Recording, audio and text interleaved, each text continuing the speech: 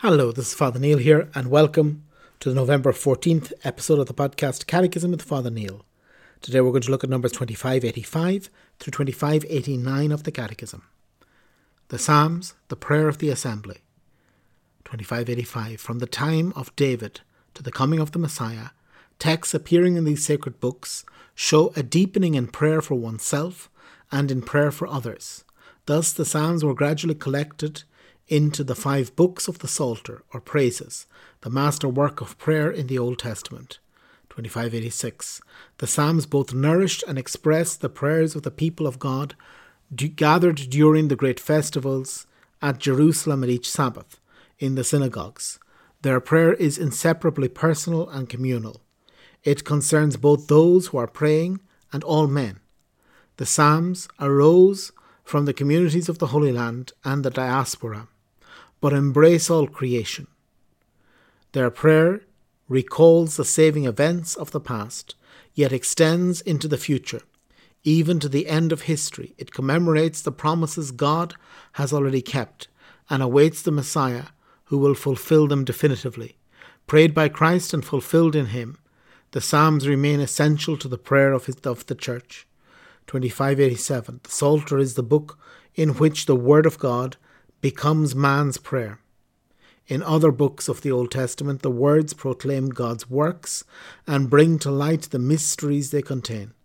The words of the psalmist, sung for God, both express and acclaim the Lord's saving works.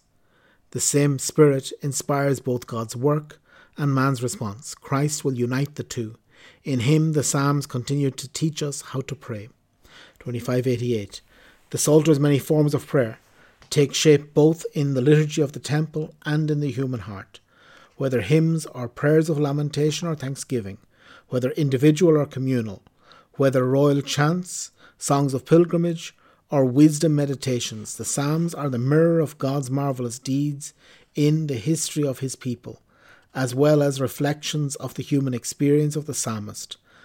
Though a given psalm may reflect an event in the past, it still possesses such direct simplicity that it can be prayed in truth by men of all times and conditions. 2589. Certain constant characteristics appear throughout the Psalms: simplicity and spontaneity of prayer, the desire for God himself through and with all that is good in his creation, the distraught situation of the believer who, in his preferential love for the Lord, is exposed to a host of enemies and temptations, but who waits upon what the faithful God will do, in the certitude of his love and in submission to his will. The prayer of the Psalms is always sustained by praise. That is why the title of this collection, as handed down to us, is so fitting: the Praises. Collected for the Assembly's worship, the Psalter both sounds the call to prayer and sings the response to that call. Hallelujah, Alleluia, praise the Lord. What is more pleasing than a psalm? David expresses it well. Praise the Lord, for a psalm is good. Let there be praise of our God with gladness and grace. Yes, a psalm is a blessing on the lips of the people. Praise of God. The assembly is a homage, a general acclamation, a word that speaks for all. The voice of the Church, a confession of faith in song. Okay, so this finishes this article on prayer in the Old Testament, and we see here the Psalms today. Looking at the role of the Psalms. The Psalms are indispensable for prayer. It's a book of the Old Testament. There are 150 psalms. Each psalm is like a poem or a song. There are lyrics. There actually gives some melodies as well, but it just calls them by name, so we don't know what they sound like. But these praises of God that are there and can answer every situation, every human feeling, every human emotion is in the book of Psalms. And that we're invited to pray this. This was the prayer that Jesus prayed.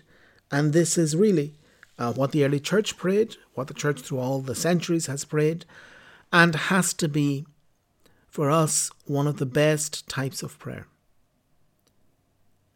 That there are many prayers in Christian life, But the Psalms are unavoidable. We cannot avoid the Psalms. Certain members of the church, the priests and the deacons and the certain monks and nuns have an obligation to pray the divine office, which is basically an arrangement of the Psalms with a few other prayers from the Bible and especially some readings and other prayers added in. But it's mainly the Psalms, to pray the Psalms a few times every day. This is what the church should do. As I say, priests and certain other people are obliged to do this. But in a sense, this is a pity. It's a pity to oblige the priests because that gives the impression that other Christians don't have to pray and everybody has to pray. Everybody has to pray the Psalms. I mean, if I became Pope, it would be one of the things I would do would be to not to take away the obligation for priests to pray the Psalms, but to extend that obligation to every Christian. Every Christian needs to pray. In the Middle Ages, we had the birth of the Rosary, and the Rosary was replacing the 150 Psalms with 150 Hail Marys, and was given like as a poor man's psalter. And I don't want to take away anything from the Rosary. The Rosary is very good, very holy, very necessary. It's still a very valid form of prayer. Yet, the Psalms need to re-find their place. That this book is the most important book perhaps in the Old Testament. That this constant prayer, and also in the Christian tradition, again, there are two ways to go about it. There's the way that kind of makes more sense on one level, which is to pray a psalm that suits your mood. If you're sad, there's a psalm to pray when you're sad. If you're happy, there's a psalm to pray when you're happy. If you've sinned, there's a psalm to pray then. But the church's tradition is to pray the Psalms no matter how you feel, in the understanding that spiritually your spirit will be moulded to the psalm. And even if you don't feel like repentance, if it's a psalm of repentance, you will be moulded to repentance. If it's a psalm of joy, even if you're sad, you will be moulded to this joy. If it's a sad psalm and you're happy, then you'll even be moulded into the sadness. To think with the church, to be with the church, to be with Christ, to have the same feelings as Christ. And this is what the Psalms do. They put us into a new dimension. They bring us out of ourselves. They allow us to pray in a special way, praying for all creation. This is the role of the church, to pray for all of creation, to pray for the whole world, for every person. And so we're invited to pray in a special way the Psalms, and to see the Psalms as, again, we have them in Mass, and every Mass we have Psalms. There are many verses of the Psalms all over the place in our liturgy, but we have a good part of a psalm, if not a full psalm, between the readings in Mass. But again, to see the Psalms as being something absolutely necessary for our prayer. So very good. So we've reached the end of the section, so we have the in brief. 2590. Prayer is the raising of one's mind and heart to God, or the requesting of good things from God. 2591. God tirelessly calls each person to this mysterious encounter with himself. Prayer unfolds throughout the whole history of salvation as a reciprocal call between God and man. 2592. The prayer of Abraham and Jacob is presented as a battle of faith marked by trust in God's faithfulness and by certitude in the victory promised to perseverance. 2593. The prayer of Moses responds to the living God's initiative for the salvation of his people. It foreshadows the prayer of intercession of the unique mediator, Jesus Christ. 2594. The prayer of the people of God flourished in the shadow of the dwelling place of God's presence on earth, the Ark of the Covenant, and the temple under the guidance of their shepherds, especially King David, and of the prophets. 2595.